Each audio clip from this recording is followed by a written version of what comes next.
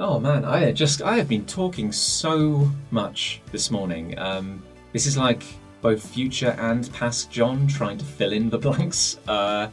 Because I had to split the previous episode or this episode into two. Like I'm completely losing all sense of space and time. I just talked so much, folks, and I'm so sorry for that. But clearly, like, you wind me up, you let me go, and this is what happens. But I think it's I think we've kind of broken the seal now. I'm hoping that when we return for subsequent episodes, it's gonna move at more of a pace. So sorry for the brief interruption, but welcome back to the continuation of the Dying to Tell story. As I say, hello and welcome to the Afterlife Inc. podcast, a deep dive into a comic and a company you can believe in.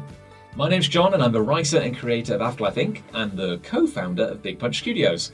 This episode is made possible by your support at patreon.com/Afterlife Inc.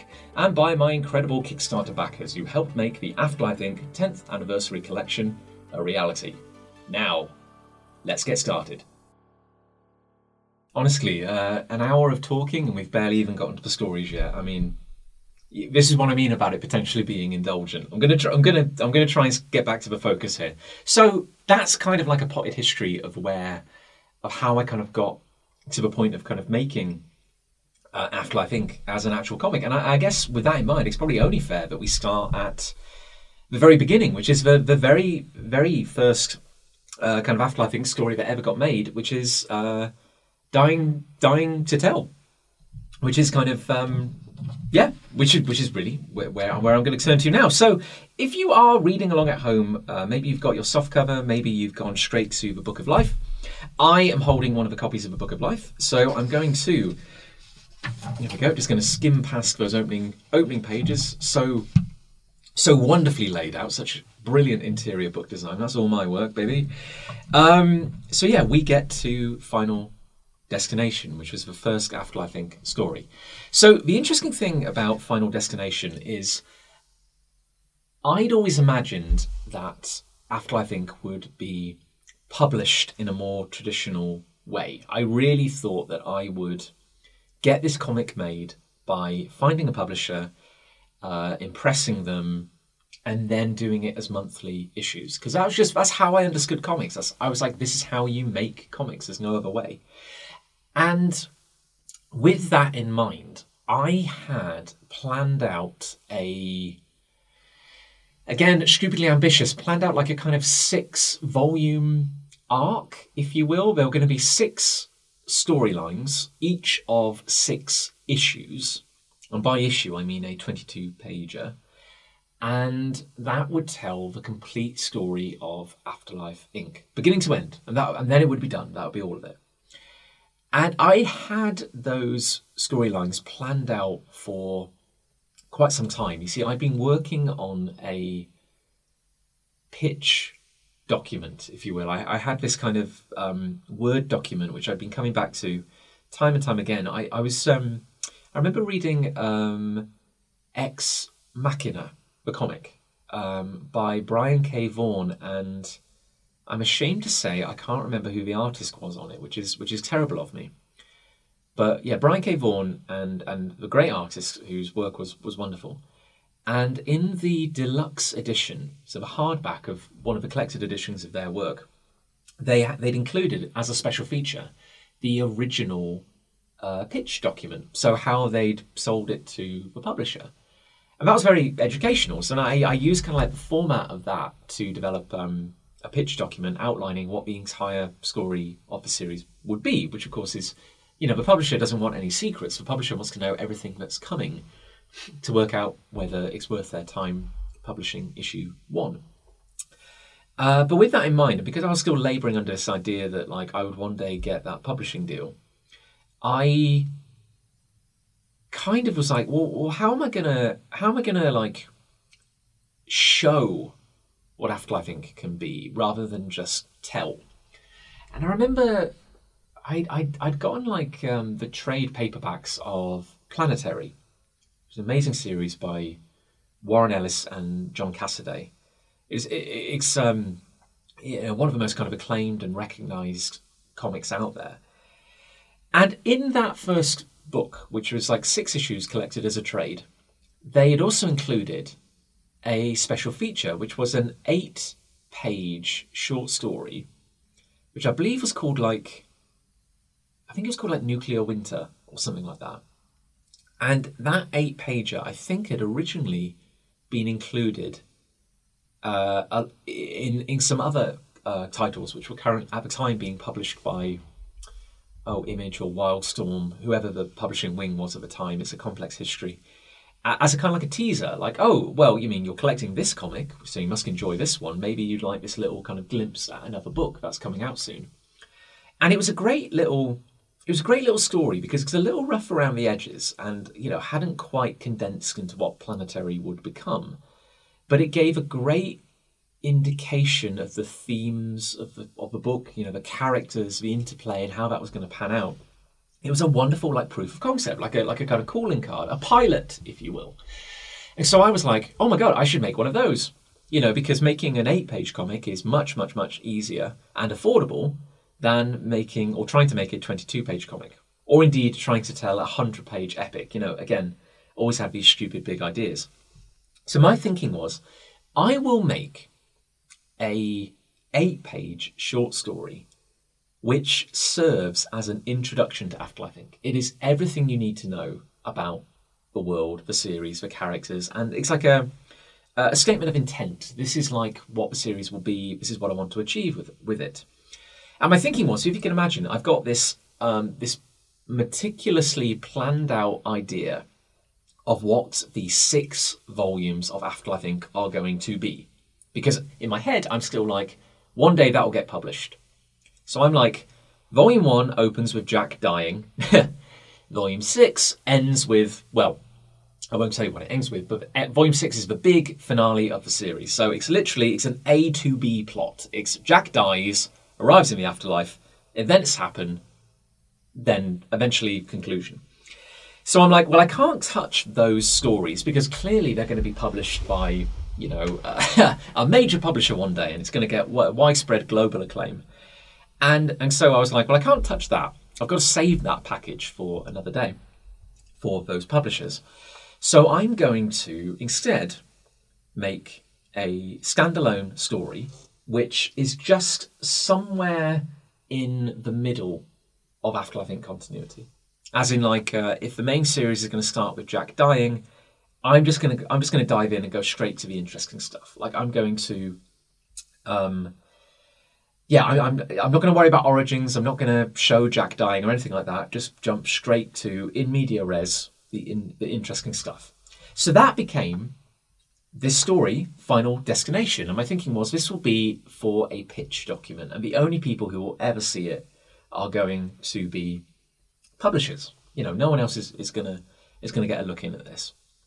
And I think around that time, and this was 2011 now, so again, like, nothing moved quickly in my life at the time. But in 2011, I was like, you know what?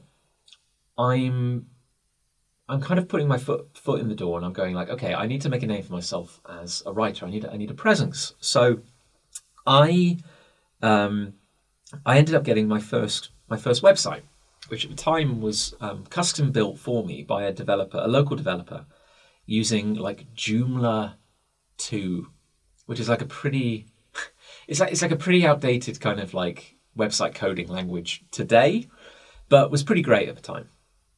And I think around this time, this was like 2011, I'd started going to UK conventions. I'd connected with a few kind of like aspiring UK creators through like a friend of a friend. And so I was starting to make connections. I was starting to get to know people out in the world. And I was starting to discover that there were UK independent creators out there. So in 2011, like, I was aggressively touring UK conventions. You know, I was fact finding, I was meeting people, I'd go to a show, I'd buy books, mostly independent books, and I'd talk to people, I'd talk to creators. And this was like a revelation for me because, you know, everyone was so friendly, like everyone was so helpful.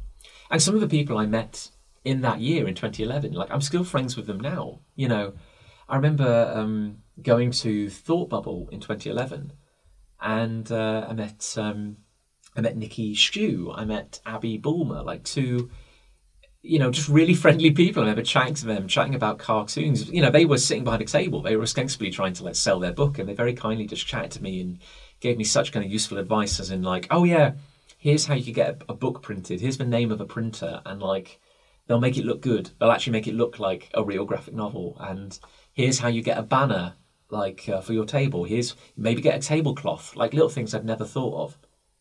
And so I was in 2011. I was just really fact finding, kind of trying to learn everything I could about independently making comics. I think I still had this idea in the back of my head that I would find a publisher, but I was also starting to toy with the idea that well, maybe while I'm finding a publisher, I could start kind of sharing my kind of stories with the world. And so, having got a website made, this kind of slightly kind of old-fashioned website by today's standards, johnlock.com, I remember putting this first story, this kind of pitch, if you will, up on the website for, I don't know, tens of people to read. I had no way of tracking kind of visitors at the time, so I have no idea who actually listened or didn't. But yeah, so I had connected with this amazing artist called Ash Jackson, I think through the digital webbing forums. Oddly enough, things coming full circle, I've been chatting to Ash this week, real kind of blast from the past. And Ash had done work for Avatar Press, I want to say, and a few kind of these mid-level kind of American publishers, because America have this much, much, much bigger kind of ecosystem of publishers compared to the UK. And Ash was so responsive and helpful, and he was American. I think he lived in Boston, and so all our interactions were done via email. Never met in person, still haven't to this day. And Ash just really ran with my scripts. I remember telling him about Afterlife Inc. and my plans for this 8-page comic, and I had some money from my day job, so I was able to kind of pay him. Again, I only had a limited budget because again, my job wasn't the best paid job, the most well paid job in the world, and so being able to finance an 8-page comic was a lot more manageable. So Ash kind of became my first collaborator on Afterlife Inc. And I remember writing the script and thinking, you know what, I'm relatively proud of this. I have no idea about a quote-unquote right or wrong way to write a comic. I'm just going to kind of dive in and see what happens. And yeah, I don't know, it's just one of these weird moments where it just kind of, I don't know, I felt possessed by a strange sense of confidence, and I just kind of dove into it. And I remember that feeling when Ash sent me back the very first page. And I think this is at a time when I was still living at home. So if this wasn't 2011, it was 2010. It was around the time I'd come back from Canada. I was living at home again with my parents. I hadn't moved out yet.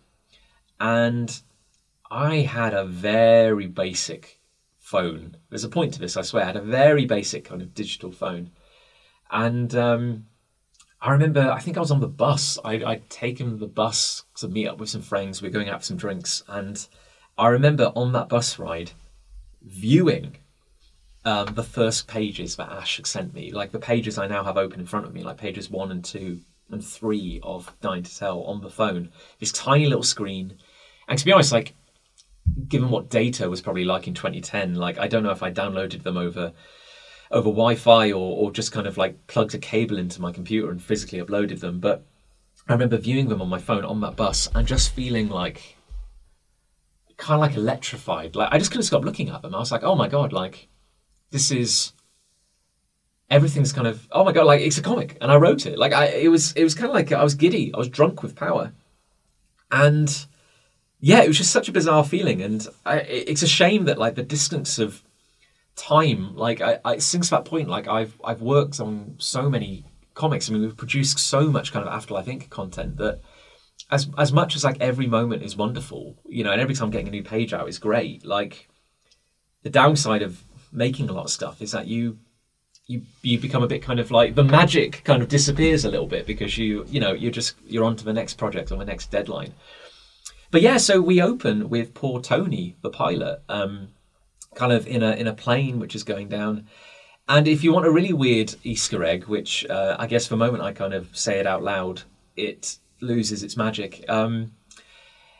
I constantly sneak reference to the number 219 into my comics. Like, I think nearly everything I've written has a weird reference to the number 219. The number has no particularly deep significance to me. I just remember like an early story I was developing with a friend when I was in secondary school. We needed a random number to be like someone's code name. Like someone needed like Agent X or Agent 13. And I remember like just pressing the random number generator on the calculator and it coming up with 219. So Agent 219 or whatever. And since then, I just put the number 219 into everything, wherever I can. If I ever need a generic number, it will be 219. So yeah, like now you know, keep an eye out for it because it's hidden in a lot of comics.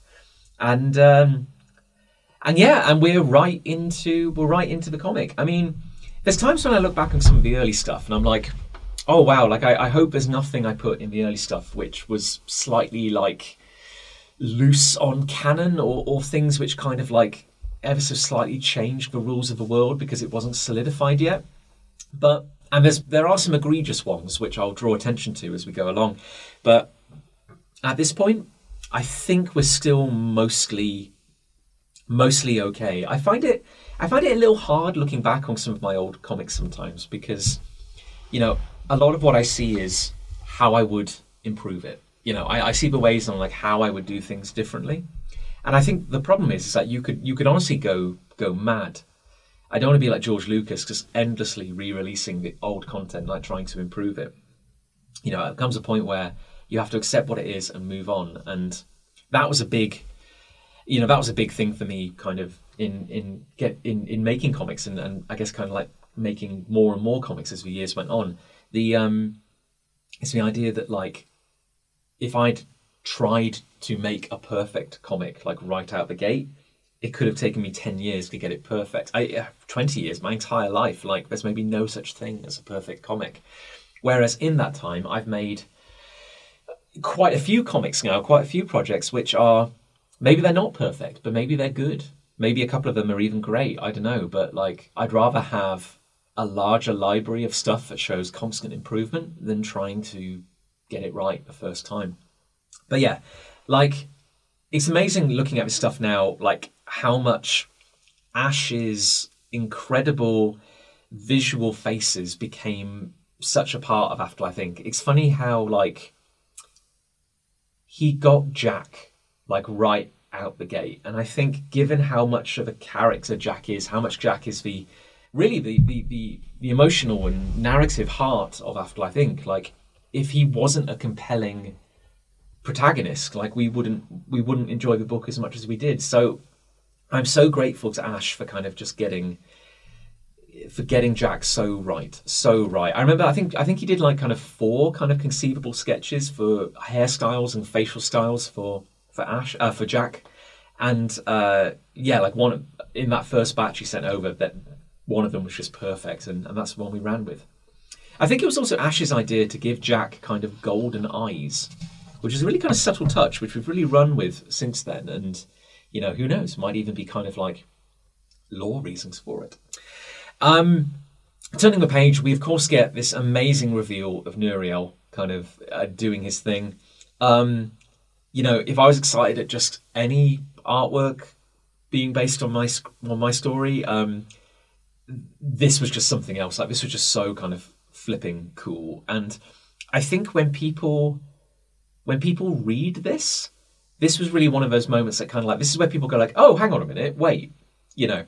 Because in hindsight, Dying to Tell is quite a weird book. I think it's made up of lots of pieces, and I think, you know, because it's an anthology, and I think the pieces are, it's greater than the sum of its parts, and I think a lot of that is by accident. I can't take credit. I can't say that this was kind of like, you know, a work of absolute genius on my part. Like I was stumbling through this book, like trying to work out how on earth you make a book, how on earth you bring it together. Like I was really just trying to tell tell good stories. I was really just trying to like show what I was capable of. And Afterlife Inc. now is there's like 6 individual volumes. We're working on the 7th. There's a crossover. There's 2 hardbacks. There's going to be an RPG, and it's when you're at a showing, you're selling it to people, and you're like, you've got to start somewhere. Start at book 1, and it's this crazy gateway into this big world. And I always like seeing the expression on their face when they turn the page to see Nuriel here, because I think that kind of, you can see their eyebrows raise and they go like, oh, okay, I guess we're in it now. Again, more and more of just like kind of Jack's lovely facial expressions, courtesy of Ash. Sean, special shout out to Sean Di Pasquale, the letterer, who, again, I knew nothing about lettering at that point in my life, and Sean did a great job of kind of bringing my, frankly, quite verbose script to life. I've since become a lot more sympathetic to the plight of letterers, being a letterer myself, and so now when I write, I do think about the letterer a lot more. So apologies to everyone who's had to kind of like letter my stories over the years, because I try to use shorter words now. I try to think about, I try not to end a speech bubble on a particularly long word. That's a nightmare, as anyone who's tried to do it will attest. But yeah, like given what you now know about Dying to Tell, in that it's meant to be, a pitch for Afterlife Inc. It's, we have Jack effectively pitching the fictional company to Tony, at the same time that the story is pitching the world to the reader. Like, it's very much a statement of intent, and it's also like, again, it's this weird kind of like thing where it's happening in the middle of the action, like it's in media res, and I've had a few people say like, oh man, I really like in Dying to Tell how you just dive into the story and you don't explain how this world came to be. You don't explain how Jack died. I really like the mystery. It's really clever and intriguing. Their words, not mine. And I always have to act like, oh yeah, I intended it to be that way. That was pure genius on my part, but it wasn't. It's just a really like happy accident, because as you now know, like I was still believing that this wasn't the main story, but this was like a side story that would just help me sell the main one. But yeah, like again, it was a happy accident. It actually worked out quite well. For the series. Kind of like a blink and you'll miss it thing here, but when Nuriel chucks, so I think we're on page 5 now, when Nuriel is throwing the wreckage of the plane off the side of the Empyrean, you may notice that it's coming apart, and that's because it's something that Tony brought over with him. So it's like a fragment. It's part of his psyche, and it's something that we kind of dive into more as we go through the books. But in the afterlife, there are no physical bodies. Like the Empyrean is solid; it's made of this weird matter. Angels are solid; they're made of the same thing as the afterlife. But humans, any living thing in the afterlife, their body is kind of like pure thought stuff. It's a mind recreated. So hence why people can get their arms ripped off and there's no blood, because nobody bleeds in the afterlife. You're just made of mana. You're just made of this kind of blue substance. So here we see the plane kind of disintegrating because anything that comes across from life, living things, they can't abide the void. And at the moment you step off the Empyrean, you're obliterated, and you turn back into an Atman or soul, which is something I've kind of pillaged from Hindu mythology, the concept of an Atman, and of course you could ask yourself like, well, how does that work with a plane? Because surely the plane is an object, not a person. But at the same time, it's something that came across from life. So here's the thing: if you end up playing the eventual Afterlife Inc. RPG, which is in development, there's a class of character you can play as called a fractured, and the fractured are people who the kind of transition from dying to arriving on the Empyrean. Like something went wrong in that process, and because something went wrong, you brought a little part of yourself across with you, and now it's kind of manifested as a physical thing, as something external to you. So if you were role-playing as Tony, I might go as far as to say that he is a fractured. Again, some of the rules are a bit loose at this point, but I like to think that it's soft world building. That's my excuse. If you don't draw too much attention to it, you can get away with anything. So here we have Jack taking Tony on a tour of the Empyrean. You'll notice kind of Lux is walking along behind them. Ash doing a good job of kind of bringing the general chaos of life on the streets of Mackinac to life. We've got a Roman centurion. We've got a weird centaur dude kind of walking around. I remember, like, it's funny, like, every time I would flick back on this story, and believe me, like, the moment I first got it illustrated, I would just, like, endlessly read and reread it myself. And it's funny, like, it always seemed like a longer story than it actually was. Like, I'm looking back on it now, it's only 8 pages. It doesn't give you a lot of space to work with. But it's amazing what you can kind of pack in if you use that space effectively. So we go from, Tony getting the pitch, because now he's dead. He's a shareholder in Afterlife Inc. He's got a nice little pamphlet, which I think if you zoom in very closely, you can see the Empyrean on it. So that must mean... Wait, hang on a minute. I'm going to zoom in myself. Ooh, that's a tough one. I think that is Ash's illustration, which means that, again, this must have been something that Ash... Yeah, the back of the Dine to Tell trade, there's the famous Empyrean illustration that Ash did. So that means he must have drawn it at this point to have stuck it on the flyer. And then, of course, we get the final 2 pages where we get Tony kind of, doing his bit to camera. And of course, my young self and my kind of, Christopher Nolan-esque level of creative genius, I was like, oh yeah, we'll have rounded corners on the panels, man, to show that it's kind of like coming through on the television. Again, I was like flying by the seat of my pants back then. I was just kind of making it up as I went along. But so we get Tony, kind of like he's a pilot in the afterlife, and we get some very key lines of dialogue here, which if you've read the entire run, you will see these. We call back to this moment in the very final pages of Afterlife Inc. Volume 6. So, yeah, like, stuff was planned from the beginning, I swear, which only really got paid off in like 6 volumes' time. And, yeah, and will be developed in Book 7 going forward. But, yeah, I want to be absolutely certain here, like, it was all part of the plan, I swear. So, again, stupidly ambitious, even from the get-go. And I love Ash's design for the kind of golden spaceship. It's so funny that in developing this story and talking to Ash and talking through it, it's funny how many of these stuff just kind of solidified through developing the story. Like the idea that all the tech in the Empyrean is kind of golden and vaguely clockworky, that just kind of, came out of cool stuff he'd draw, and then we'd chat about it, and then I'd reference it again in a future story. So yeah, all vessels, all ships in the Empyrean are golden, and you've got Ash to thank for that. And of course, we end with a really cool kind of picture of the Board of 7, who all our main cast of characters, who basically, like, none of them feature in this story. Because when you take it for what it is and how it was meant to be a pitch for the main series, that would explain it. It's also the weird quirk as to why most of the main cast of characters are just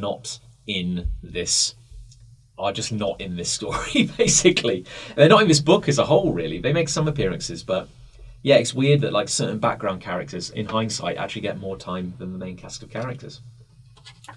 So as we turn the page, we move into Origin of Species, which is the kind of second story. Now, at this point, like, I'd made this pitch, so you might be asking yourself, why on earth did you make a second story? Well, I guess I kind of just got the bug. I kind of got this bug for like, I want to tell more stories, and if I've still got the main plot of Afterlife Inc. just untouched, sitting in a drawer somewhere, ready for that inevitable publishing deal, there's absolutely no harm in me telling more side stories. So I think at this point I started to get the idea that like, oh, you know what, I can do this. I can just tell some side stories. There's no reason why not. And maybe I'll tell a couple or 3, and then that will help me kind of sell the main series. So I think I just became addicted to the creativity of it, and I just started going, well, you know what, I'll worry about publishing later. I want to tell more stories because I have this weird idea for Origin of Species, which is it's even shorter than the previous one. It's a 7-page story. I don't know why I settled on 7 pages. It's a very unusual length of a short story. I do remember Sonic the Comic back in the day used to be an anthology of 4 short stories, and the longest headliner story was always 7 pages. So maybe I was drawing influence from that. And then when you consider that the first page, basically nothing happens on it. So really it's like a 6-pager at that. So this one is illustrated by Jerry Gaylord, who, again, an artist I've never met in person, but all my interactions were done with him online.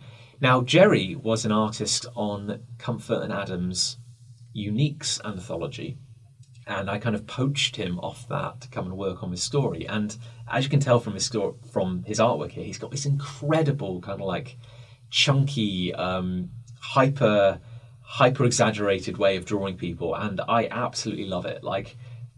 To this day, I think Origin of Species might be one of the short stories which I am the most proud of, and it's actually, I think it's a bit of a fan favourite as well. It's actually kind of amazing how many people still talk about this one.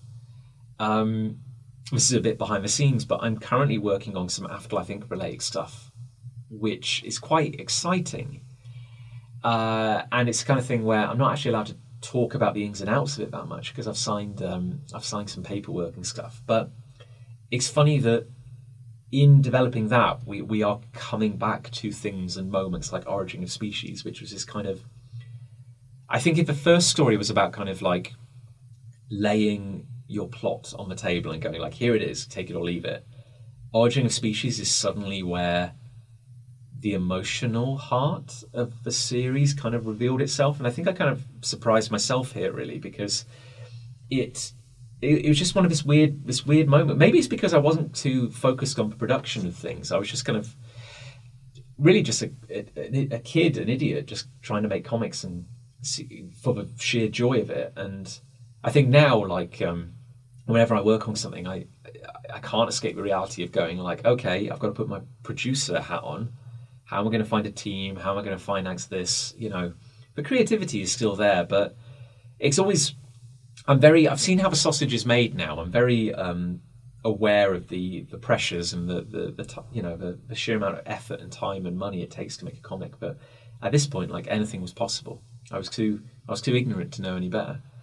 And a weird thing about Volume 1 is that I was almost kind of showing off a bit. I was almost trying to,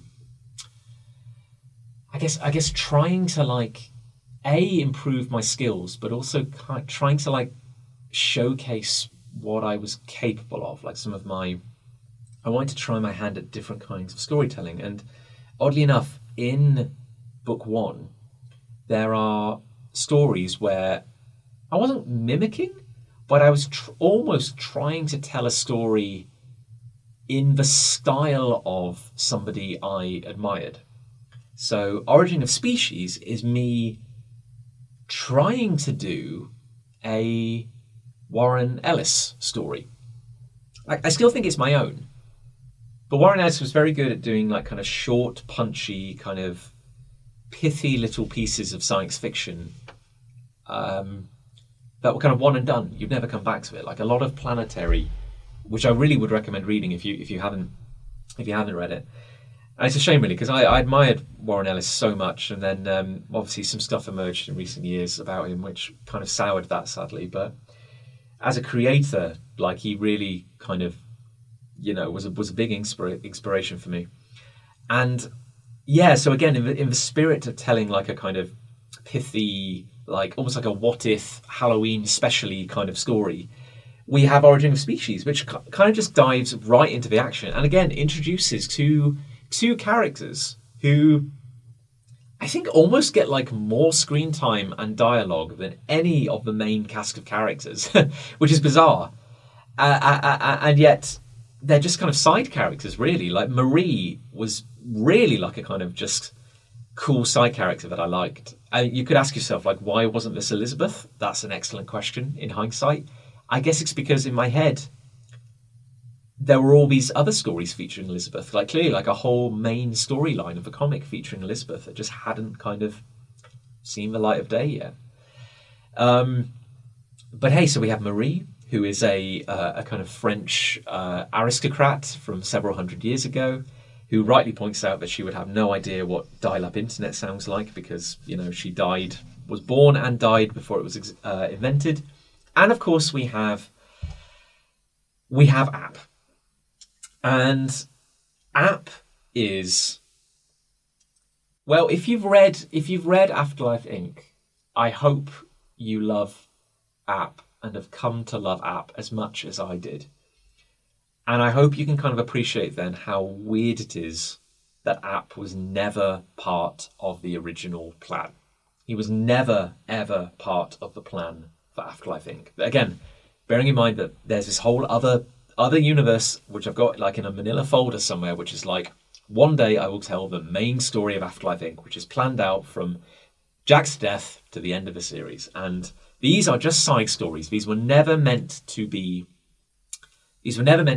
well, I guess they are canonical, but they were never meant to be part of the main flow of the series. And so it is so wild then that in the second story, the second thing I ever made of Afterlife Inc., I am introducing I'm introducing like a brand new wild character already called App, who is an angel, who is kind of reminiscent of a very popular market-leading digital smartphone device, which really was cutting edge when this came out. So kind of like 2011 kind of time.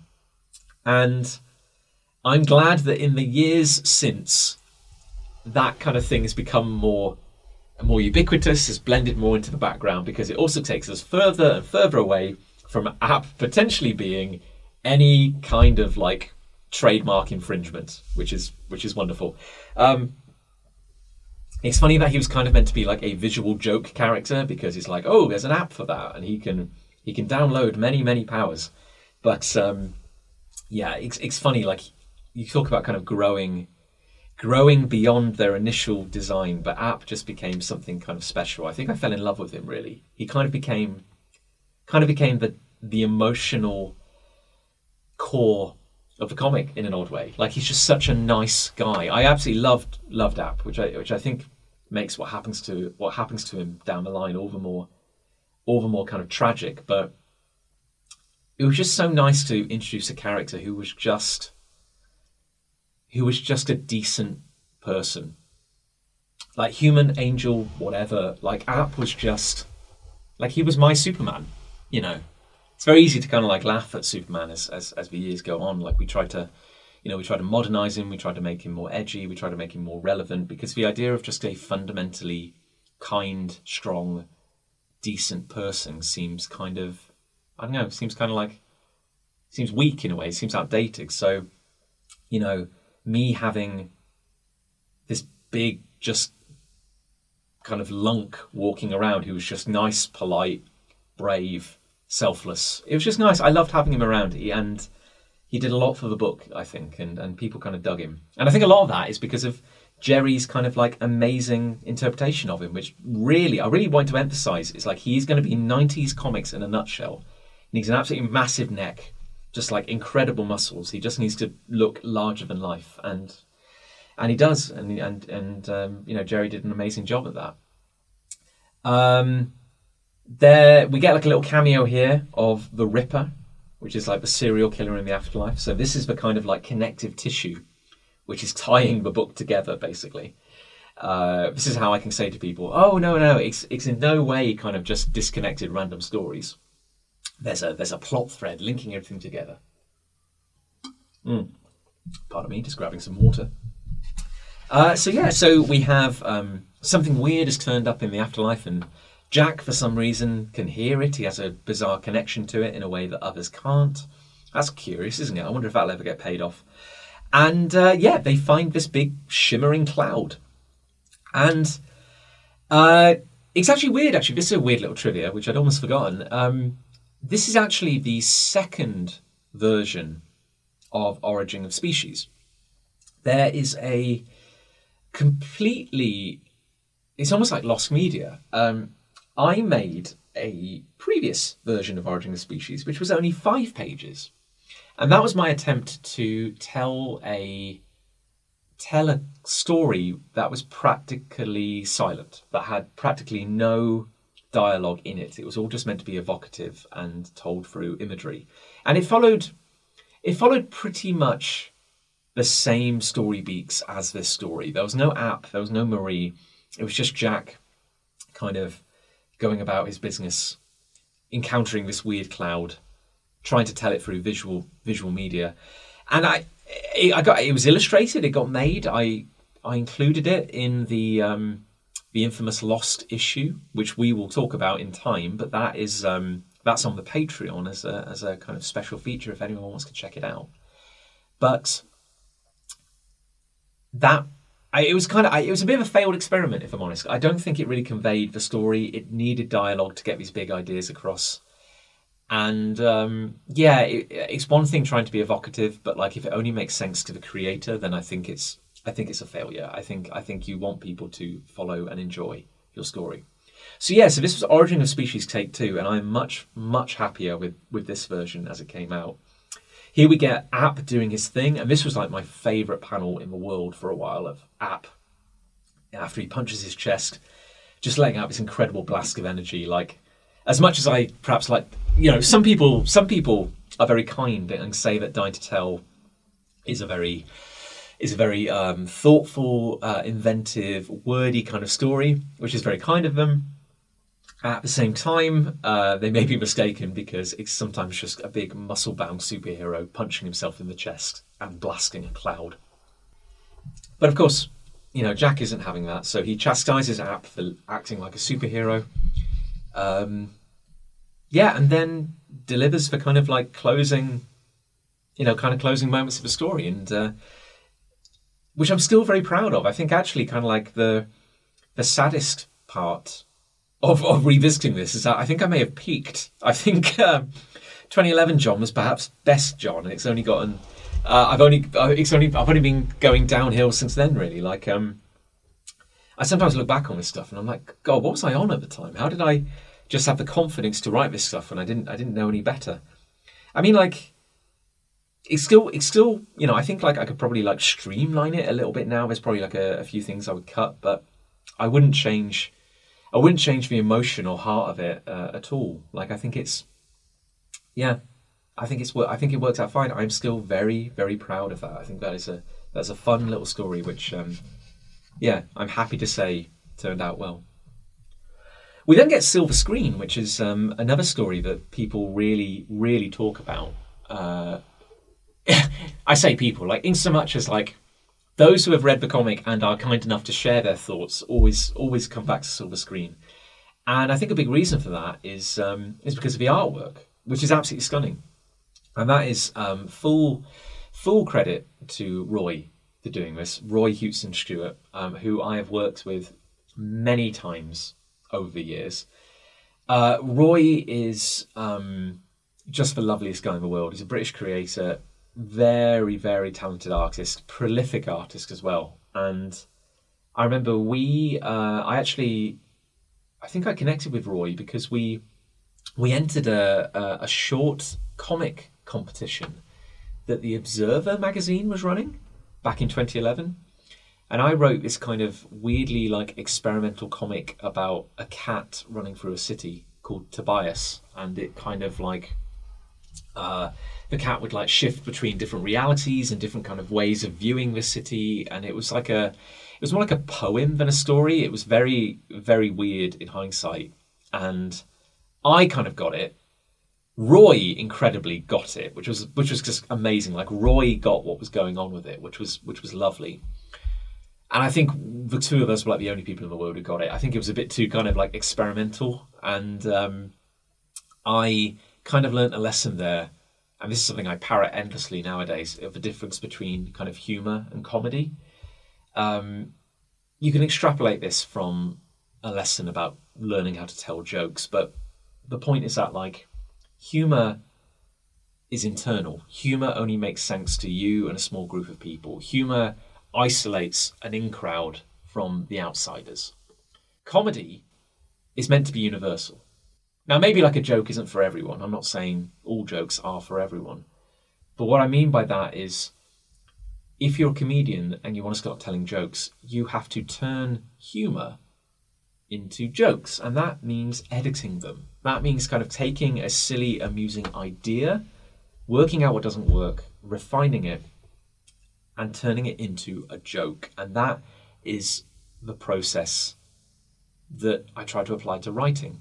Not necessarily writing humour, I mean writing anything. It's like there comes that point where when you are telling a joke, you have decided that you are the performer and there is an audience, and you are shaping your humour into a joke that will connect with people. And that is basically the same process for telling a story. Like, if you want to tell a story, I have to assume it begins with you having a cool idea. And the moment you have a cool idea, great, maybe that idea means the world to you. I think Tobias, that weird little story about Cat, meant a lot to me. But then, of course, you have to put it through the ringer. You have to cut and burn away the parts that don't work to turn it into a joke. And that's challenging sometimes. But hey, thankfully, as much as like Tobias was a fun experiment, we didn't win the competition. And but I did make a friend in Roy. And Roy, as evidenced by Silver Screen, does incredible work. Like kaleidoscopic, weird, visual, hallucinogenic kind of work. I think Roy, he might correct me, but I believe Roy works in, or did at the time, worked in pencil and heavy ink, and then would add these kind of glowing, ethereal colours later digitally. And I think I might actually own one of the original pages of Silver Screen. I think Roy may have gifted it to me once, which was very kind of him. But yeah, this is me getting to be... this is me doing... was it Raymond Chandler? This is me doing kind of film noir. Admittedly, I'd never actually read any film noir. I've never actually kind of... this is one instance where I wasn't trying to ape another creator. I just was trying to ape the feel. I was trying to ape the kind of look and feel of a genre, if you will. And I don't want to say it's easy, but I want to say it's very fun. Like, I really enjoyed this. This was a relatively easy, and not easy, but a pleasurable story to write, because the voice of Love Jackson kind of flowed quite easily. I remember I'd been to an art gallery with my grandparents, my Welsh grandparents, my Nine and Tide, as I always called them, in the Welsh language, and they're no longer with us now. We lost them sadly in the last few years, and I remember going to this art gallery with them in the village where they lived, and there was I think the art gallery, it used to be was like some local architect's home, going back years and years and years. And there was something, I think I was reading about the history of a family, and there was something about like their family name, or his first name of the original guy was like Love God or something like that. Like Love God Jones. Which, as a statement of, your kind of religious fealty is a hell of a proud one. But yeah, I just love the idea of someone being called Love. So thanks to Love Jackson. And I like sometimes a name doesn't have to be real if it rolls off the tongue well. Like, I do find a lot of writing for comics is less about writing what's real and more about writing what has a particular cadence. I do try to... I like to create a nice, pleasing... It's not like a mouth feel, but like a kind of... I want you to read the words and have the words resonate in your head with a bit of rhythm to them. I like them to kind of feel nice. It is kind of like poetry, I think, writing comics. It's not real, but it is pleasing. So here we have like Love Jackson kind of going on a kind of a cigarette smoke infused tour of a dark city, trying to unravel a mystery. Now, you know where the name Love Jackson came from, but Victor Holden, who is the murdered actor, I can't remember the exact details, but I want to say I was doing a lot of research into like Sunset Boulevard and films of that ilk, and I think those names, Victor and Holden, are references to something. Can't for the life of me remember what they were, but I did spend a lot of time trying to choose the names. So there's a scene here where we have, I think on page 3 of Silver Screen, we have Love Jackson in silhouette standing over a murder scene in the afterlife. And this is perhaps one of those blink and you'll miss it moments, but of course, given that everyone in the afterlife is made of manna, there is no kind of like flesh and blood. What we have here is, someone's like glowing blue innards like splattered across the road. So it's both gory and not gory at the same time and kind of beautiful. And this is the connection to the Ripper. This is the connection to like this idea of a serial killer in the afterlife. This is the thread which is connecting all the stories.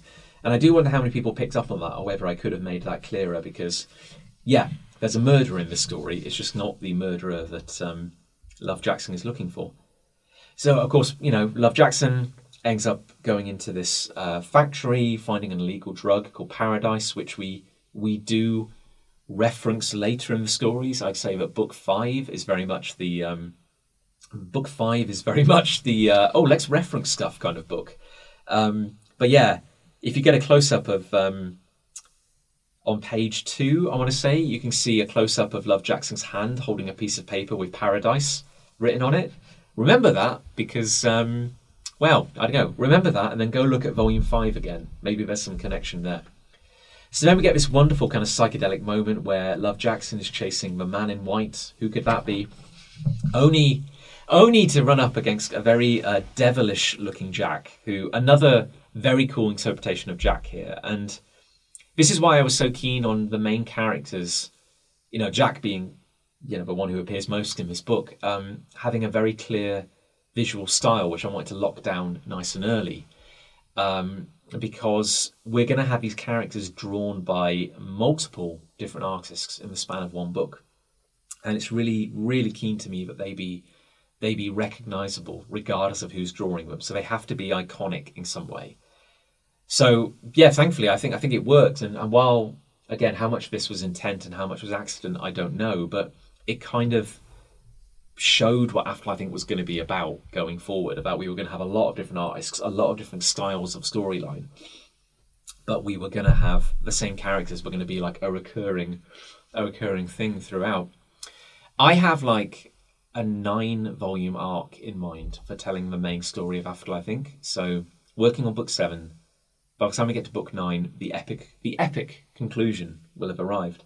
But I would love at some point to return to this short story format. I like the idea of telling tales from the afterlife and having the main characters pop up as back in the background. I like the idea of having an anthology where the main plot is happening off camera. Something is happening in the background and we just haven't noticed it yet. And I like that because I think there's opportunities for repeat readings to reveal more and more about it. I think an example of that would be Nameless by Grant Morrison and I want to say Chris Burnham, which is a great little story about astronauts and magicians trying to stop a giant asteroid from bringing about the end of the world. It's a lot wilder than that. It gets very psychedelic. I would highly recommend reading it. It's not for the faint of heart. There's some very horrific imagery. But I've read that book a lot. And it wasn't until like my 4th or 5th reading where I was like, oh, like it's subtext that there's another plot going on. And it took me so long to really work out the key relationship between some of the main characters. But it blew my mind when I got there. But anyway, in the words of Garth Marenghi, I know writers who use subtext, and they're all cowards. Anyway, so we get. So again, Roy did amazing work there. Love Jackson was a nice little doomed soul, and again, calling back, nothing but callbacks. If you go to Volume 4, which we will cover in time, we get a return, a very brief return from Love Jackson, and of course, we had to bring back Roy to make that scene work. Hey folks, I hope you're enjoying the show. If you don't have a drink to hand, may I suggest grabbing one and rehydrating while I tell you why you should join the Afterlife Inc. community on Patreon. For just £2 a month, you'll receive digital copies of the entire Afterlife Inc. back catalogue, including The Heavenly Chord and the infamous Lost Issue, a true piece of Afterlife Inc. history. You'll also gain access to exclusive Patreon content, including podcasts and sneak peeks of the upcoming role-playing game, as well as the exclusive Afterlife Inc. Discord server. This is a great way to support a comic you can believe in return for a host of amazing rewards. And don't worry if you can't afford to pledge, simply sharing your love for Afterlife Inc. on social media can make all the difference. Thanks for your time, folks. Now, back to the show. So then we get Death of a Salesman, which is illustrated by Jack Tempest, who has, again, become a long-term collaborator of mine. Jack is a wonderful guy, very, very, very talented artist from a family of talented people. It's absurd. I mean, not only does he have the coolest surname in the world, the Tempests. There are multiple Tempests. There are multiple Tempests who are comic book artists. Can you imagine? I had the pleasure of working with both of them. There's also a Tempest who is a musician, and I think there's a Tempest who's like a lawyer. He must be like the respectable one in the family. But yeah, Jack Tempest, just the coolest guy in the world. And coming along for a cool little story. And I was, again, I must have just been like high. Maybe there was like a gas leak or something near me at this time, because I was clearly just I was going through a very creative period, clearly. I was trying new things.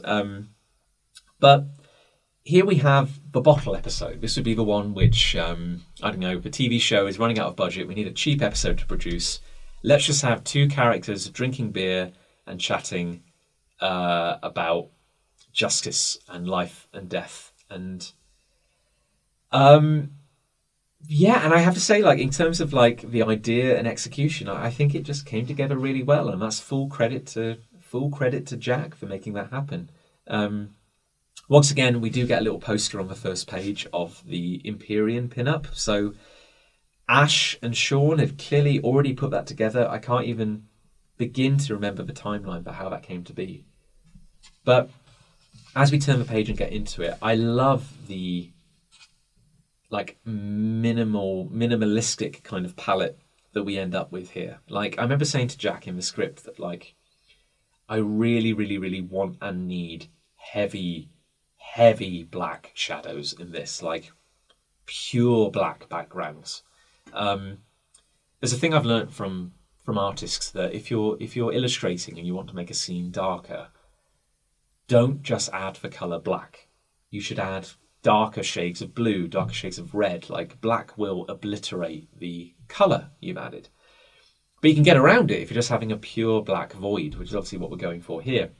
And I just love that for, several pages, the only colours we're running with are the red of Jack's tie, the blue of the manor they're drinking, the solid black background. This was a weird phase where I think Jack was still kind of like, I don't know, quasi British. Like, I think we say it here, like, we reference the fact that he kind of has an accent, like he kind of sounds British, and it's not that I'm against that. In fact, I like the idea of, I'm British. Like, Jack's a verbose guy. Like, I think there's clearly like a bit of overlap there, but there was a lot more of Jack saying very stereotypical Britishisms at this point, like saying mate and you what, and stuff like that. And I think we kind of stepped away from that as I found a bit more of Jack's voice, because when you have a blonde guy in comics who wears like a suit, rolled up sleeves or whatever, and a slightly disheveled tie as he does in this issue, I think we don't want him to just become another John Constantine. Like, I don't want to, I want him to have his own identity, which I think is something we've got to as the book's gone on. Like, Jack is very much a presence in this book. Like, he's present in every story. And I don't think his character is inconsistent, but he's definitely coming across as more kind of like enigmatic in this book, like pushing him to the background. And I think, while there's nothing wrong with that, and I think it definitely kind of makes him mysterious, I think later books gave us more of a sense of him as his character. I became more confident writing Jack, and I think part of that was doing away with the crutch of these kind of quirks of dialogue, saying mate and whatnot, which I think we dropped as we went on. But yeah, like so this is about Jack talking to a world leader who fell from grace, and here we have Jack is drinking. Again, we're all drinking manna because this is the afterlife. There is no like beer; you drink manna. But like Jack is drinking from pint glasses, which is a very British thing, and the politician is drinking from bottles, so very American kind of thing. So, he references Democrats and stuff. So I think we can kind of assume that he is an American politician. I think people have asked, like, is he based on anyone in particular? Bearing in mind this was written in like 2011. So I don't know. I don't know if he was especially based on any one politician. I think at the time it would have been very easy to say it was George Bush. It would have been very easy to say also it was Nixon. I think, despite everything, I did just kind of want him to be an amalgamation of kind of politicians, of world leaders, particularly presidents, really. And I'd like, and the daft thing is that the longer I live and the longer this series goes on, there are just more and more people to whom this could apply, which is a worrying indictment of the political system. But like, yeah, I'm not going to say this story is quote unquote relevant. It isn't relevant. It's just a daft little story about two people talking in a bar. But like, I didn't want to be too nasty to the salesman, whoever the salesman kind of was.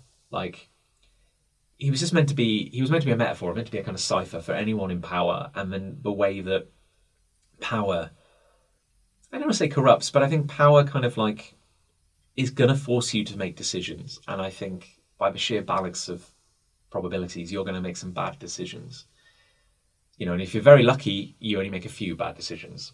If you are perhaps intent on burning down the house in which you work, you're going to aggressively make bad decisions over and over and over again on purpose. Well, in which case, I don't know how to help you. I wanted to just say here that, like, even though this dude is hated, even though this dude is clearly unpopular and has clearly fallen from grace, if you will, I just wanted to make it clear that, like, he is aware of that. He has the self-awareness to know his own failings. So, I don't know. If it's about justice, it's also about judgment. And it's more about the idea that, like, if we are angry at people in the real world, if we're angry for the crimes they've committed, maybe it's not wise to wait upon divine justice. Because I think when we're gone, I don't know, as Jack says, we demand a lot from the afterlife. It has to fulfill all the wrongs in life, both real and perceived. And I think this is one instance where, to cement if there's an ideology of afterlife, I think it's to cement the idea that, like, this is not the afterlife anyone was expecting. Like, everybody is disappointed. It's not against one particular viewpoint or another. It's just literally like, we were hoping the afterlife would set everything right, and it didn't. And so it's just us again. We're all just in the same mess we were before, so we have to kind of make the best of it. So yeah, this is a dude who did things, and now he's being held accountable for them. And it's not about saying whether it was right or wrong. It's about, people didn't like what he was selling. So yeah, I want to leave it a bit more ambiguous than just kind of ragging on someone. And hopefully I achieved that. I guess it's up to you, the reader, to decide whether I did. And of course, we also get to have Jack look a little haunted at the end of it. So yeah, the inference that Jack has maybe done things in his past which he's not proud of, and again, you talk about stuff we reference later. I think Volume 6 leans quite heavily on that, and we're going to be getting more into it as we enter books 7, 8, and 9. But yeah, we also get Jack's little pager, which is the one piece of connective tissue between the stories, because here we get Jack receiving pages, what do you call them, like text messages saying that like something bad has happened, and that's how we lead into the next story. But of course, he stays for another pint. So yeah, maybe he's not that great a leader actually. But hey, then we get Wonderland, which was very much this was me trying to do a Grant Morrison story. More water. I needed. God, I can talk. I love Grant Morrison. Grant Morrison is perhaps the creator which has inspired me more than anyone else, really. I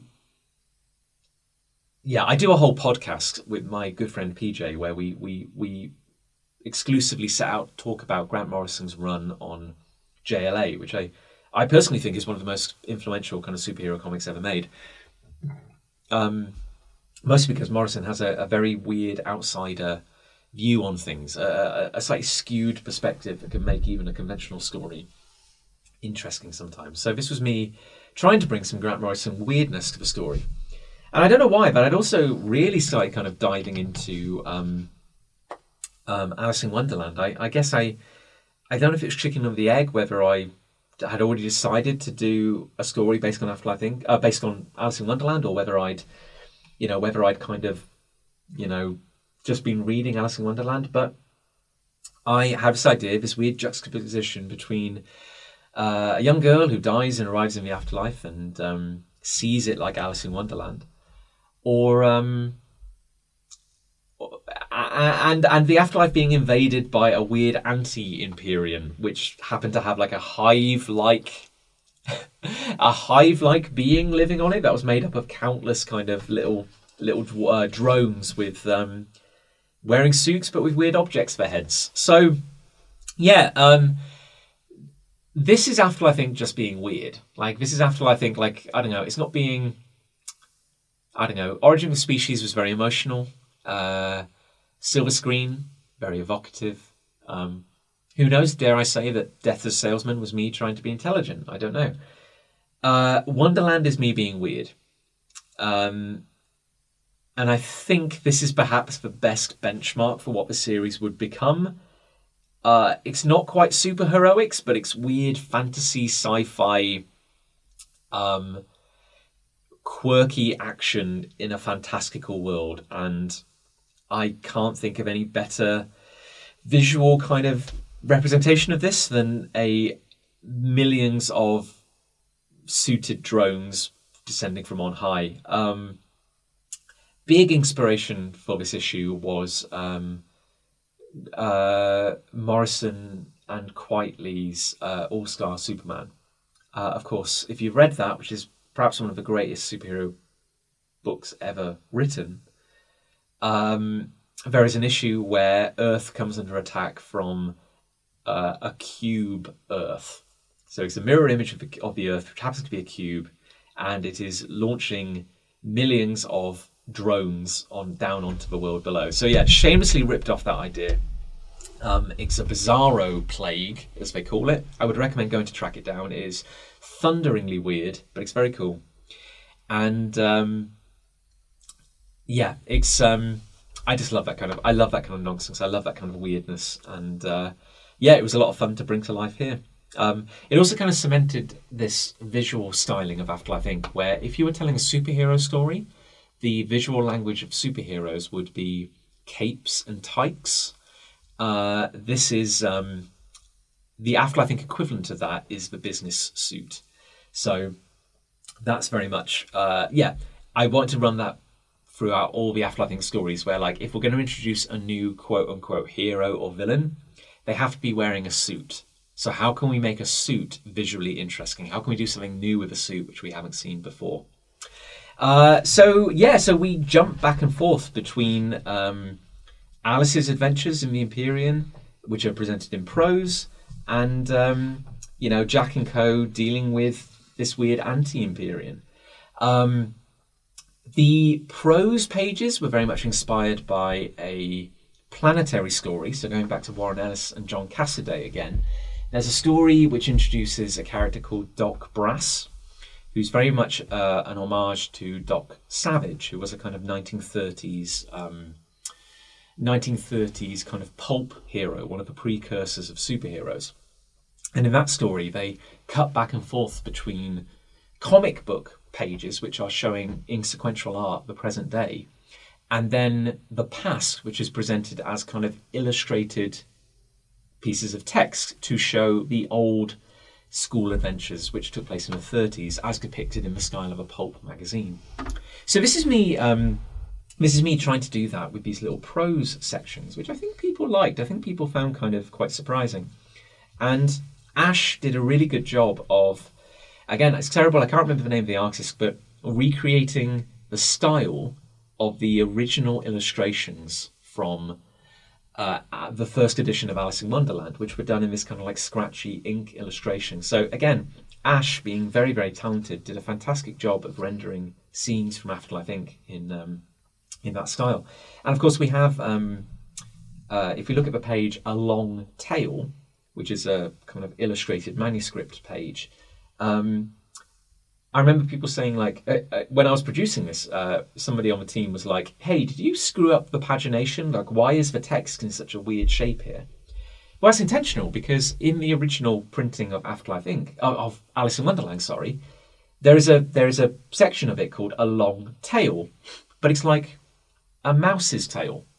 So it's Tail, and the text on the page is arranged in a long, wobbling line to look like a mouse's tail. So here I did a long tale, a story, rather than a mouse's tail, and the text is arranged like the Empyrean. The text is intentionally laid out to look like the Empyrean. And this is me realising that, like, you can put so much effort into something that nobody will ever comment on. Like, I tried, and this is me trying to be a good mimic, I tried very, very, very hard to recreate sections of Alice in Wonderland, rewriting them to fit the plot, rewriting them to feature modern characters and concepts of Afterlife Inc. while keeping the voice, tone and style of Lewis Carroll. And I, still looking back on it, think I did quite a good job of just mimicking the style of Lewis Carroll, of being a good parrot of Alice in Wonderland. So I don't know, if I could find like a niche out there, like if there was like a sideline, a way of making money of just kind of like recreating Lewis Carroll, I think I may have missed my calling there, because yeah, I'm looking back on it now going like, I think I did a fair job on that. I'm a good copycat. We get some of my favourite like fun pages here where we get like Jack and Annahel talking. Again, first time Annahel has spoken in this book. I really like the line from Jack that I could charm the teeth out of your mouth, but you can't reason with an insect. And I can't remember where it comes up now, but I think I also had I could sell fire to the burning, which I either dreamt it or I put it into a story or I've just forgotten. But yeah, so here we have the idea that subtle hint at big lore going on here that like even Annahel, who's existed such an incredibly long time, even Annahel isn't aware of what the hell this bizarre organism is, and it's just something weird from out of the void. And yeah, I mean, like in terms of the rest of the story, it pans out. You know, we cut back between John trying to be a literary genius and John just writing weird kind of like big stupid concept ideas, which I love. Here we have the idea that whoever this group are, I think I've called them the Life Corporation, this kind of like anti-drone version of Afterlife Inc., whatever the hell it is. They have an anti-Jack, they have a weird version of him on a throne. Like, it's this big organic creature that is mimicking Afterlife Inc.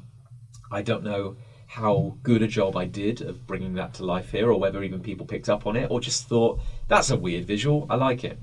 But again, if you read Afterlife Inc. Volume 6, a lot happens in Afterlife Inc. Volume 6. If you get to the end of that, well, indeed, there's a callback to this. I want to say, if it wasn't all planned out, I've certainly done enough backpedaling in later years to make it look as though it was. We get a fun page after a mad tea party where we do the classic comedy beat, which is where you repeat the same panel multiple times to display comedy. And I don't want to say it's lazy, but it's a good way of filling pages while also getting your intent across very well. So yeah, here we have the assembled forces of Afterlife Inc. watching this thing burn and collapse into the void. And yeah, they just look at each other and go, random weirdness? Yep, indeed, definitely. Let's never speak of this again. And I want to say also, I think if you're a fan of Afterlife Inc. and you've read have checked out Extraversal, which is the anthology we made, should go back and reread Extraversal Year 1. There is a moment where the ship, I won't go into details here, but there's a ship called the Reflector which can fly between worlds. There's a brief moment where they pop into a strange white empty void and they see a big burning shape kind of pass by them. And that may or may not be a direct continuation of this weird little scene from Dying to Tell. So yeah, so the rest of the story pangs out quite well. I don't think there's much more to say other than I think it had a nice little kind of resolution with Alice. Those early stories, because I was very limited by what I could afford at the time, like the reason this became an anthology is because I could only afford to make short stories. You know, I could only that's all I could do. And a lot of people have said they really like that, but I think a lot of that was a happy accident because it was it like necessity, the mother of invention and all that, like, or whatever that saying goes. It's like I could only make an anthology, so working with my limitations, I had to try and make the best one I could. There's also a little thing on the final page of Wonderland. You see the missing key. You see Ockroyd's missing key that started the whole story is resting under a tree in a kind of blinking you miss it kind of thing. I really do think in hindsight I probably could have emphasised the keys a little better, and I'm going to try and draw attention to them more. But the idea was that like the 7 archangels who once ruled the Empyrean, they each had a key. It was like their badge of office. It also allowed them to travel freely across the Empyrean. The idea was that the board members, the new directors, have inherited those keys. So that was the idea. That's kind of what makes the directors special. So that's part of the lore. I don't think it came up too often in the stories. I need to perhaps do a better job of it. In Volume 3, we reference the keys because Jack loses his for a while. So our next story is On High, which is illustrated by Will Tempest. Another one of the Tempests. Just an insanely talented family.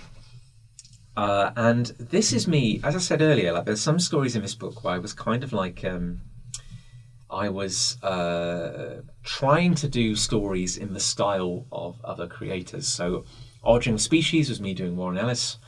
Wonderland was me doing Grant Morrison. On High is me doing Neil Gaiman. Trying to do a Neil Gaiman-y kind of story. And I mean, honestly, I don't know how much I kind of have to say about On High. It's not because the story isn't worth commenting on, or because kind of, there are things I'm unhappy with it. I'm not. I'm actually very chuffed with it. In fact, I think it kind of turned out so well that it's almost like the complete package. Will did a fantastic job bringing it to life. He did a really, really good job of... I particularly like his take on Non. So they're kind of like the angels of paradise, who are these kind of grey humanoids, which I said I want to have like kind of gold discs for eyes. You know, the idea being that it's like, 2 coins for the dead, that kind of tradition. And and Will just did such a great job. And I think if I would do something different kind of now, I think this is me trying to like, there's nothing gratuitous in the story at all. It's very, very tame. But I think this was me trying to like, I don't know, this is John trying to be edgy. This is me at like a very mild, inoffensive boy trying to push it a bit by telling a story that's about like kind of like sex and kind of like punishment and stuff, and the idea that like I don't know, that Non was dissatisfied because they effectively had to do kind of like dominatrix stuff all the time. And I don't know, I there's nothing wrong with it. I think maybe in hindsight, even though it's pretty tame, I think it was me trying to be a bit provocative, and I think I don't necessarily need to like fall back on that sort of thing now. I think that may have been a bit of a crutch of me trying to prove that I could make stuff outside my comfort zone. I should say on page 2 of Wonderland, there is a nice little cameo from Love Jackson. Not everyone would have picked up on it, but there are 2 pages in black and white, which are meant to be very film noir-y, because of at the end of Silver Screen, Love Jackson goes back into Paradise, which is the geography of the Imperium being what it is. There is a region called Macon, which is divided halfway between stereotypical notions of hell and a region where it's just full of hallucinogenic pink mists, where your deepest fantasies come to life. And of course, that's where this story is set. And it's about those who need or want to kind of dream their afterlife away in kind of sweet oblivion, really, because their deepest fantasy comes to life. And that's what Non caters to. So yeah, we have a little cameo of Love Jackson here, lost in his dreams. We get the sense that Non is unhappy with their lot in life, their lot in afterlife. A little cameo here, just as cameo or a reference, but just as Non agrees that they're going to go on a mission to find the fortune, to kind of like this mythical figure that they believe Jack to be. The brand mark on this person's chest is of the Wheel of Fortune, which is meant to be a 1, 2, 3, 4, 5, 6, 7, 8. Yeah, a multi-pronged wheel, basically. So there's meant to be some symbolism there. As Non ventures out from Macon into the world, there's a thing about saying, like, you know, there were signs of recent battle. That's where Non encounters dead drones, you know, which we kind of is a direct continuation of Wonderland. So this is me trying to sew these kind of plot threads between kind of stories. And also, we get posters slapped on a wall saying "Beware of the Ripper." So again, that is the connection to there being a serial killer in the afterlife. That is apparently the kind of the plot thread tying it all together. Yeah, and eventually, like, you know, Non meets Jack and gets to see Jack as this kind of divine figure before kind of realizing that Jack isn't, or maybe they never realize that, but they, you know, Jack gives them what they want. So I don't know, maybe they got their wishes fulfilled. Well, again, also this kind of like this subtle implication that like there's something kind of different about Jack. The idea that like things don't seem to work on him in the same way. Like the mists of paradise, the shape-shifting powers of Non, like he seems a little resistant to them. Or going back to Origin of Species, the idea that like Jack could hear the AI, the living program in his head. So it's not overt. I never wanted to suggest that Jack has superpowers, but there's some weird connection with Jack here. To there's something a bit more going on, and I don't know. I don't know if I overplayed it in the early books or underplayed it in the later ones, but it's kind of there in the background. And you know, when you're telling a story in pieces over 10 years, as much as you do have a plan and try to do stuff, there's a few things which, well, actually, there's plenty of things I would change in hindsight, but I think it mostly works. There's a few things I would tweak, but hopefully nothing contradictory or anything.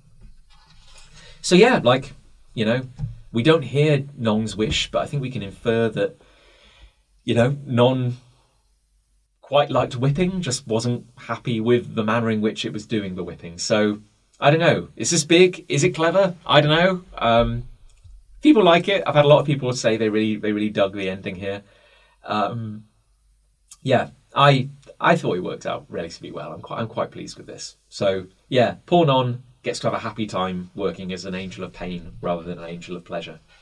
But hey, we're nearing the end now, so maybe I should try and pick this up so I don't this doesn't turn into like a 4-hour podcast. But we get into Elementary, which is drawn by Del Borovic, who was the very first person I ever collaborated on a comic. Del illustrated that story I drew for Comfort and Adam on their their anthology, on their indie series of uniques. So it was lovely working with Dell again. And it's funny, oddly enough, because this story has quite a striking colour scheme again, and a lot of people really like it. That was kind of everyone goes like, "Oh man, I love how stark and kind of abstract the story was." Like, and I have to go like, "Oh yeah, that was totally intentional." When in reality, it wasn't intentional at all. I think it stemmed from a misunderstanding. When I commissioned Dell for this story, I think it was on the understanding that it would be full colour, it would be fully illustrated, and it was actually a complete miscommunication. And the price we'd agreed upon was actually for Dell's just inks. And this is no shade against Dell, because Dell is very, very, very deserving of getting paid the full amount for their talents, because they're astonishingly skilled. And Dell was kind enough to work to a compromise where they would do very, very limited kind of spot colours. So just the hint of yellow in Jack's hair, the red tie, Lux's blue, her gauntlets. So Dell was a superstar, and it's funny because I think it actually worked out to the story's advantage. Like, it really kind of stands out as this bizarre little story. And I think, given that it's about Sherlock Holmes, having this more black and white kind of style kind of almost makes it evokes perhaps that kind of earlier Victorian kind of illustration. Another shout out to Sean Di Pasquale, the writer. I've always loved it when a character in a comic has a unique speech bubble to denote particularly like unique voice or way of talking. A lot of comics have done it over the years. I mean, you only have to look at the Sandman, and this is terrible. Who was the letterer on that? Was it Sam Neill? No, I'm sorry. I'm sure there's people screaming at me through. I've got that completely wrong. I'll have to look it up later. But yeah. So again, this idea that Lux would have an inverted speech bubble, would have a black bubble with white text, and Sean did a great job in rendering that. Something we've carried on to this day. So yeah, Dell doing a wonderful job of bringing both Lux and Sherlock Holmes to life here. I'd been watching Sherlock at the time, like the first series of Sherlock on the BBC. And that's funny because I remember like watching that and thinking, oh my God, this is brilliant. Like, wow, this is so clever. And it's so funny. Like, I wonder if in hindsight it actually lives up to that, because I think I tried watching some of the later series and found it to just be insufferable. And I'm starting to wonder whether I was kind of like, we were all just caught up in the moment, and maybe it was never quite as good as I thought it was. But for a hot moment, like, Sherlock Holmes seemed pretty like cool and relevant. And as a classic example of me, putting far too much effort into something which I don't think anyone ever commented on, the, of course, famous Sherlock Holmes story by Arthur Conan Doyle is a study in scarlet, because someone has been brutally murdered and there is blood spattered everywhere, so that it looks like an artist was performing or constructing a study in scarlet. Neil Gaiman wrote a very cool short Sherlock Holmes story with Lovecraftian elements for an anthology of Lovecraftian Sherlock Holmes stories called A Study in Emerald, which was about a non-human being who was murdered and green stuff was splattered everywhere, which I'd read and I thought was kind of brilliant. And so continuing that, this is me doing A Study in Sapphire, which, as Sherlock Holmes says, was a study in sapphire. And I don't think anyone has ever commented on that. But if you next see me and you want to make me feel good about myself, if you could just say like, oh man, calling it A Study in Sapphire, that was really clever, I'd be like, thank you. I needed this. 10 years after the fact, I really needed this. We have Dell drawing the really lovely kind of clockwork moon on the edge of Mackinac, the capital city of the Imperium. Again, not something I've ever drawn massive attention to. I think because I planned to cover it in the original kind of story plan for the published series of Afterlife Inc., which of course ultimately didn't come to pass. But the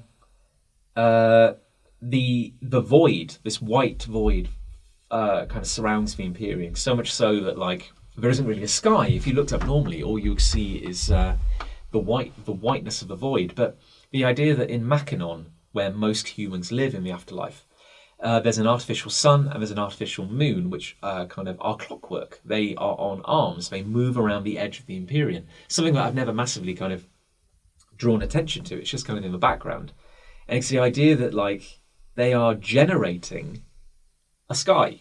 It's one of their effects, their powers. They're generating what looks like a night sky and what looks like a kind of sunny day. And these are illusions. These are kind of visual tricks to make people feel more at home when they're living in the city, so they don't feel too kind of like generally freaked out. Again, whoever built the Empyrean, and that's part of the big mystery of the series, was trying to make the humans there feel more comfortable. So we get the conclusion of the Ripper storyline, the idea that there's a serial killer. Del did I'd wanted to have this scene where Lux gets kind of stabbed through the back, stabbed in the back, and was going to have the blade kind of come out of the stomach, which was meant to kind of emphasise that Lux obviously wasn't human, that, you know, had a different anatomy and could survive things which would be more destructive to actual humans. I think I said in the script that like the blade would kind of like pop out of her stomach. There'd be no blood, that like her innards would be kind of like golden rocks. Del like really ran with this, and it's both kind of like beautiful and kind of disturbing at the same time. Like it's a hell of an image. It's surprisingly graphic for there not being much blood. And when I think about things I might do differently now, like while it is quite a visual, I'm also aware that like just because Lux is an angel and by her own admission can withstand things that others can't, I started to become aware after a while that she was taking a lot of punishment, and it didn't seem fair on her as a character. And I think the way I've woven that in later books into her character development is that she's starting to... The world told her she was kind of disposable, and so she was kind of acting that way because she kind of doubted her self-worth, really. And I think in later books, I've tried to draw attention to it and maybe apologise for kind of like the pain I put her through, basically, is on me. And yeah, I want her to... I mean, like, you make characters you love and then you hurt them, but like, it shouldn't be sadistic ever. And I think it's important that Lux kind of get the respect she's so deserving of, basically. So yeah, I probably would rethink that a bit if I revisited that. Like, the implications of her being hurt so badly are not something I never wanted them to come across as kind of like malicious. But yeah, and so we get this nice little denouement, which is Sherlock and the Ripper kind of talking about the meaning of life. And I'm still really proud of it. Like, oddly enough, Sherlock, I was reading some Sherlock Holmes to try and, you know, get a feel for it. But a lot of this just kind of came from my idea of what Sherlock Holmes should be, rather than any direct literature or referencing or whatever. Like, this is me doing a pastiche of Sherlock Holmes and hopefully getting what I think the voice is right. I'm still quite proud of this. I can't remember the original quote, but I remember there was a quote, I've lost it now, but it was something about like the importance of life being like love, joy and admiration, and I tried to weave that into his dialogue here, and again I'm very pleased with it. And you know, I think it worked out into quite a sweet little moment where Lux, who's a very stoic character, ended up having it, who a very stoic character who the world tells us is somehow less than human, and then this confused man who thought he was Sherlock Holmes, who was also kind of living a lie. And then, I don't know, if there's this is something that really resonates with me, and I think if there's something I want to keep coming back to in Afterlife, I think it's the idea that, like, how do people find their pride? Like, how do you find your self-worth? It can be in tiny little things. It can be in inconsequential things, and sometimes they're not very public. But, like, yeah, I like the idea of people finding pride or finding a reason to kind of hold their head high. And and I think Sherlock, whoever he was, this doomed little figure, does quite a good job of of kind of vocalising that. So then we get on to the final story, and I really will try not to talk for too much longer. We get on to the final story, which is From Now On, which is the return of Ash Jackson, who did 3 stories in this anthology. He was such a trooper. It's good to have around. And this is me talking about Arthur Conan Doyle, really. And I don't know. What are the ethics of kind of fictionalizing a real person? When does it become okay? Like, how many years have to pass before that's allowed? I mean, I think the general consensus would be that, like, it has been so very many years since the death of Arthur Conan Doyle that turning him into a fictional character somehow seems okay. I don't know the right or wrong of it. But again, we do it all the time, don't we? I don't know when the character becomes kind of fair game, really. But I hope we kind of treated him with some respect. Oddly enough, at this point in my life, I hadn't actually read much Arthur Conan Doyle. I think I kind of, respected his output more than I was actually familiar with it. So I tried to kind of pack in as many references as possible. The little gravestone to Sherlock Holmes is a direct reference to, is it the Reichenbach Falls, where he actually, where the character died in fiction, only he didn't die, he came back. And I think in real life, if you go there is actually, someone has erected a plaque to memorialise Sherlock Holmes. So again, interesting that, like, again, a fictional character who someone felt compelled enough to memorialise. So I don't know, I think daft as our kind of pulp heroes may be, as trashy as they might be sometimes, they can mean a lot to a lot of people. Maybe someone found some pride in Sherlock Holmes. And I hope in this we managed to treat, Arthur Conan Doyle and his oeuvre with a little respect, really.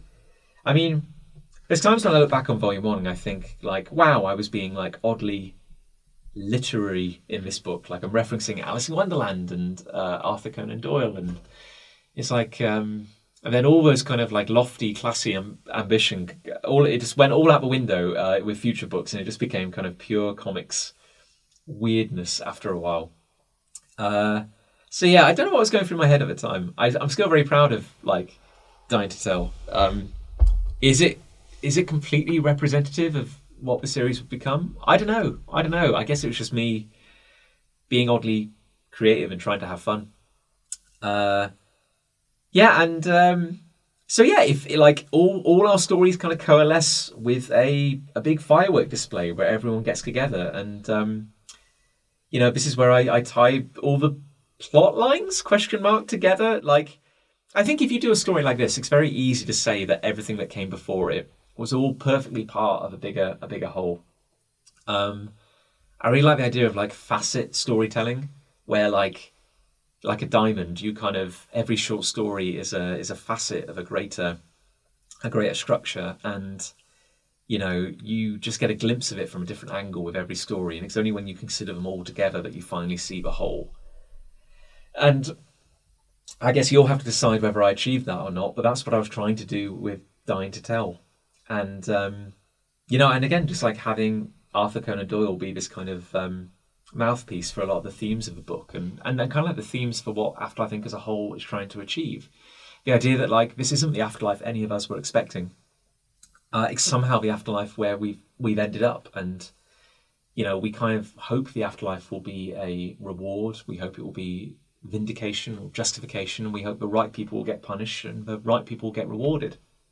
And then the idea that, like, people just turn up here and it's not the case. We're just exactly the same sad, sorry people we were when we died, and confused as ever, and now we have to kind of pick up the pieces. And if when you're alive, you try to find purpose. I mean, how many times have we talked about, like, the meaning of life, or trying to find the point of your life, and how many of us achieve it? Are we somehow diminished if we don't achieve it? Are we somehow better if we do? I don't know. And the idea was that a character, Arthur Conan Doyle, a real person who achieved so much in life, and and now he's got this dilemma of going, like, he's done it all. There are no mountains left to climb. What do you do knowing that you're kind of burdened with eternal life? Like, when we're alive, we're we live in fear of death. Like we try to make our moments mean something. And then, hey, you die, you end up in the Empyrean, and now you've got nothing but time. And it's like, well, is the pressure still on? Like, is it still... Can you still achieve things without that fear, without that drive? And I think that's why, as Jack kind of sums up in this story, that's why Afterlife Inc. exists, to kind of give people meaning, to give them a reason to keep going when there isn't one. There isn't a grand meaning, and so we make one. We just try really flipping hard.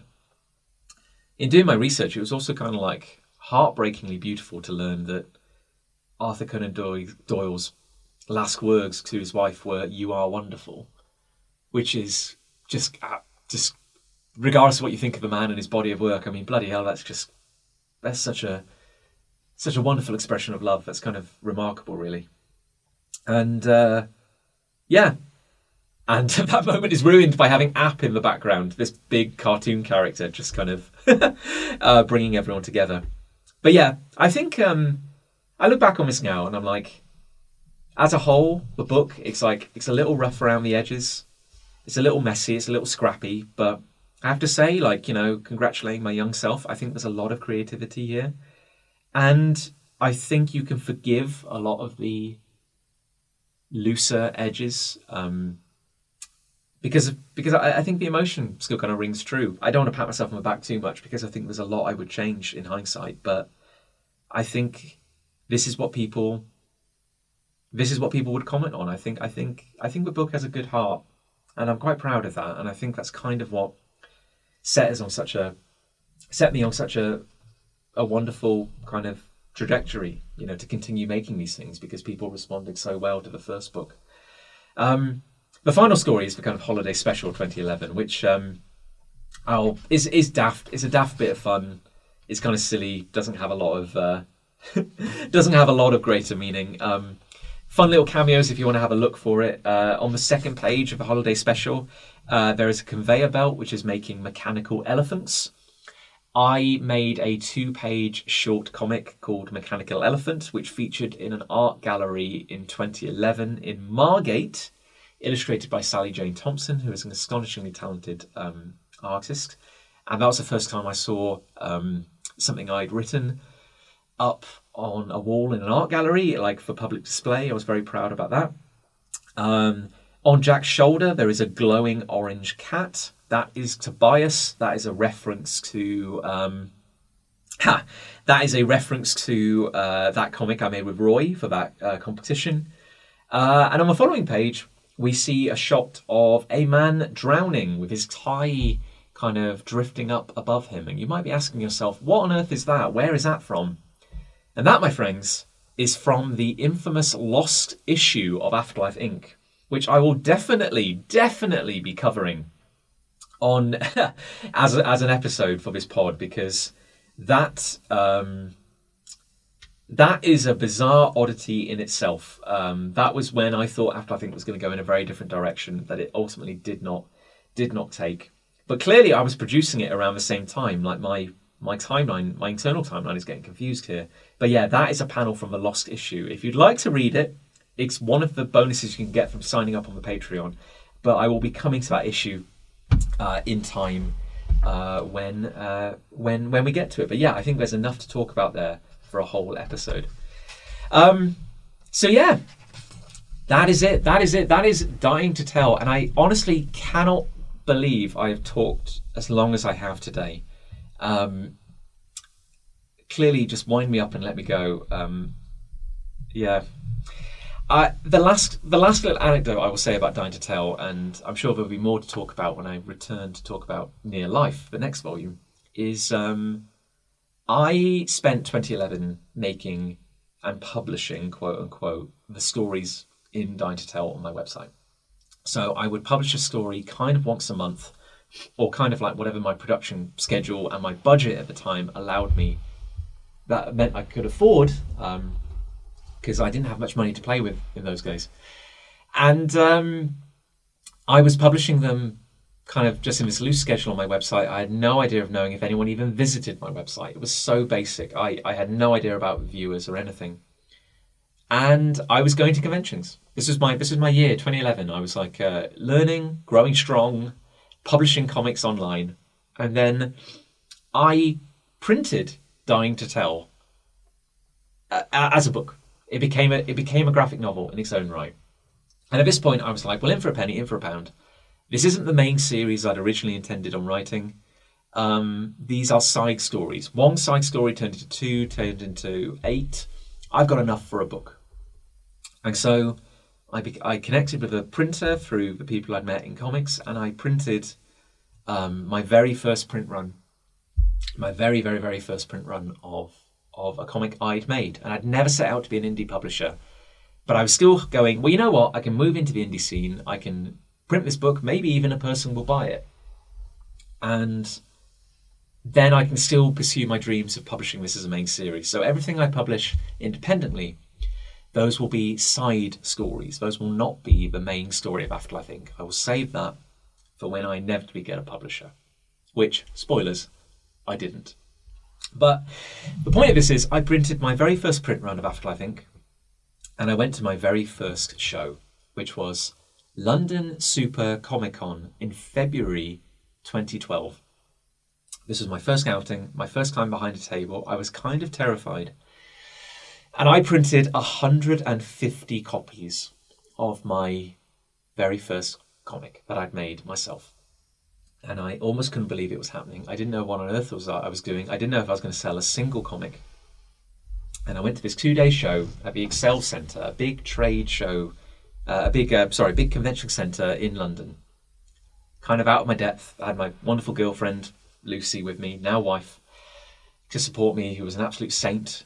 And I remember setting up at my table, and a lady came over, and the very first thing she said on my very first show ever was, "Oh my God, it's Afterlife Inc. I love this." And she bought it. And that was my very, very, very first sale. And somehow, inexplicably, against all odds, it was to someone who'd read the stories on my website. And I have no idea how she found it. And I don't know if I've ever crossed paths with that woman again. But I can't begin to say how gratifying an experience that was. And I don't like to kind of like talk about, I don't want to like go into talking too much about money and all that. But I think it's kind of relevant because I want to say like how kind of like lucky I got in my very first show, because my very first print run was 150 copies of my comic. And I went to this show in London, and I was thinking to myself, if I sell one, I'll be very happy. And in that very first show, which was in 2012, Stan Lee's first UK appearance in years. So if you can imagine, we had this big aircraft hangar of a convention centre.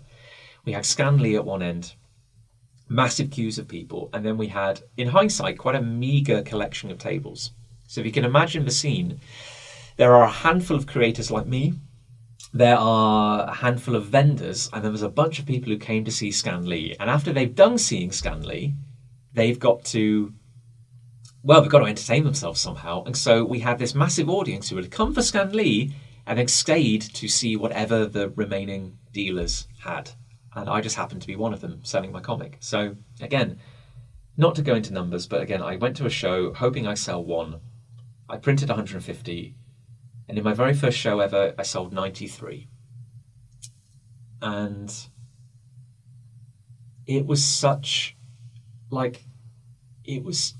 so much better than I had anticipated that it just gave me this massive kind of, like, it was like the wind behind me. It filled my sails and it gave me the power to kind of like surge ahead. And who knows, if I'd only sold one, if I'd sold none, I probably would have kept going, but it would have been, kind of a very, very different story for me. So the fact that people just connected with it so quickly, and I think a big part of that was the luck of having a big captive audience who'd come to see Stan Lee and were bored. But selling one book is nice. It's when they come back for the sequel. That's when you've maybe done something right. So again, if I hadn't had that incredible first show, I think things would have perhaps gone a bit differently. But hey, I got very, very lucky, and incredibly it's allowed me to continue doing this. So, wow. Well, I mean, I have collectively this morning been talking for what feels like an absolute age. I would like to thank you for joining me, and I thank you for your support of everything I've done over the years. Like, it really means a lot. If you're listening to this, there's a very good chance you're one of my Kickstarter backers, and thank you for being there for that. Thank you for making the 10-year anniversary possible. I look forward to doing more of these going forward on a regular schedule. I imagine they will probably be a little shorter now because I've broken the seal. We can start kind of moving forward. If you have any questions you'd like me to answer, any comments, I'd love to hear from you. Probably the best way to do that is I'll put my email address in the description of this episode. Feel free to get in touch. You can also reach me through Patreon as well. If you do want to support the show on Patreon, for just £2 a month, you can help fund the creation of Afterlife Inc. You can get sneak peeks of new pages, Volume 7 as it comes out, of the RPG as I continue to develop it. And you'll get digital copies of all the books in the series, not to mention some very curious oddities like the Lost issue, the infamous Lost issue. So thanks, folks. What a ride. I think I need to go get some water. So on that note, I should say my very professional ending, which I have prepped. You've been listening to the Afterlife Inc. podcast, a deep dive into a comic and a company you can believe in. I've been your host, John, the writer and creator of Afterlife Inc. The Afterlife Inc. podcast is made possible by your support on patreon.com/Afterlife Inc. Thanks for listening, folks. And remember, it might not be paradise, but you can see it from here.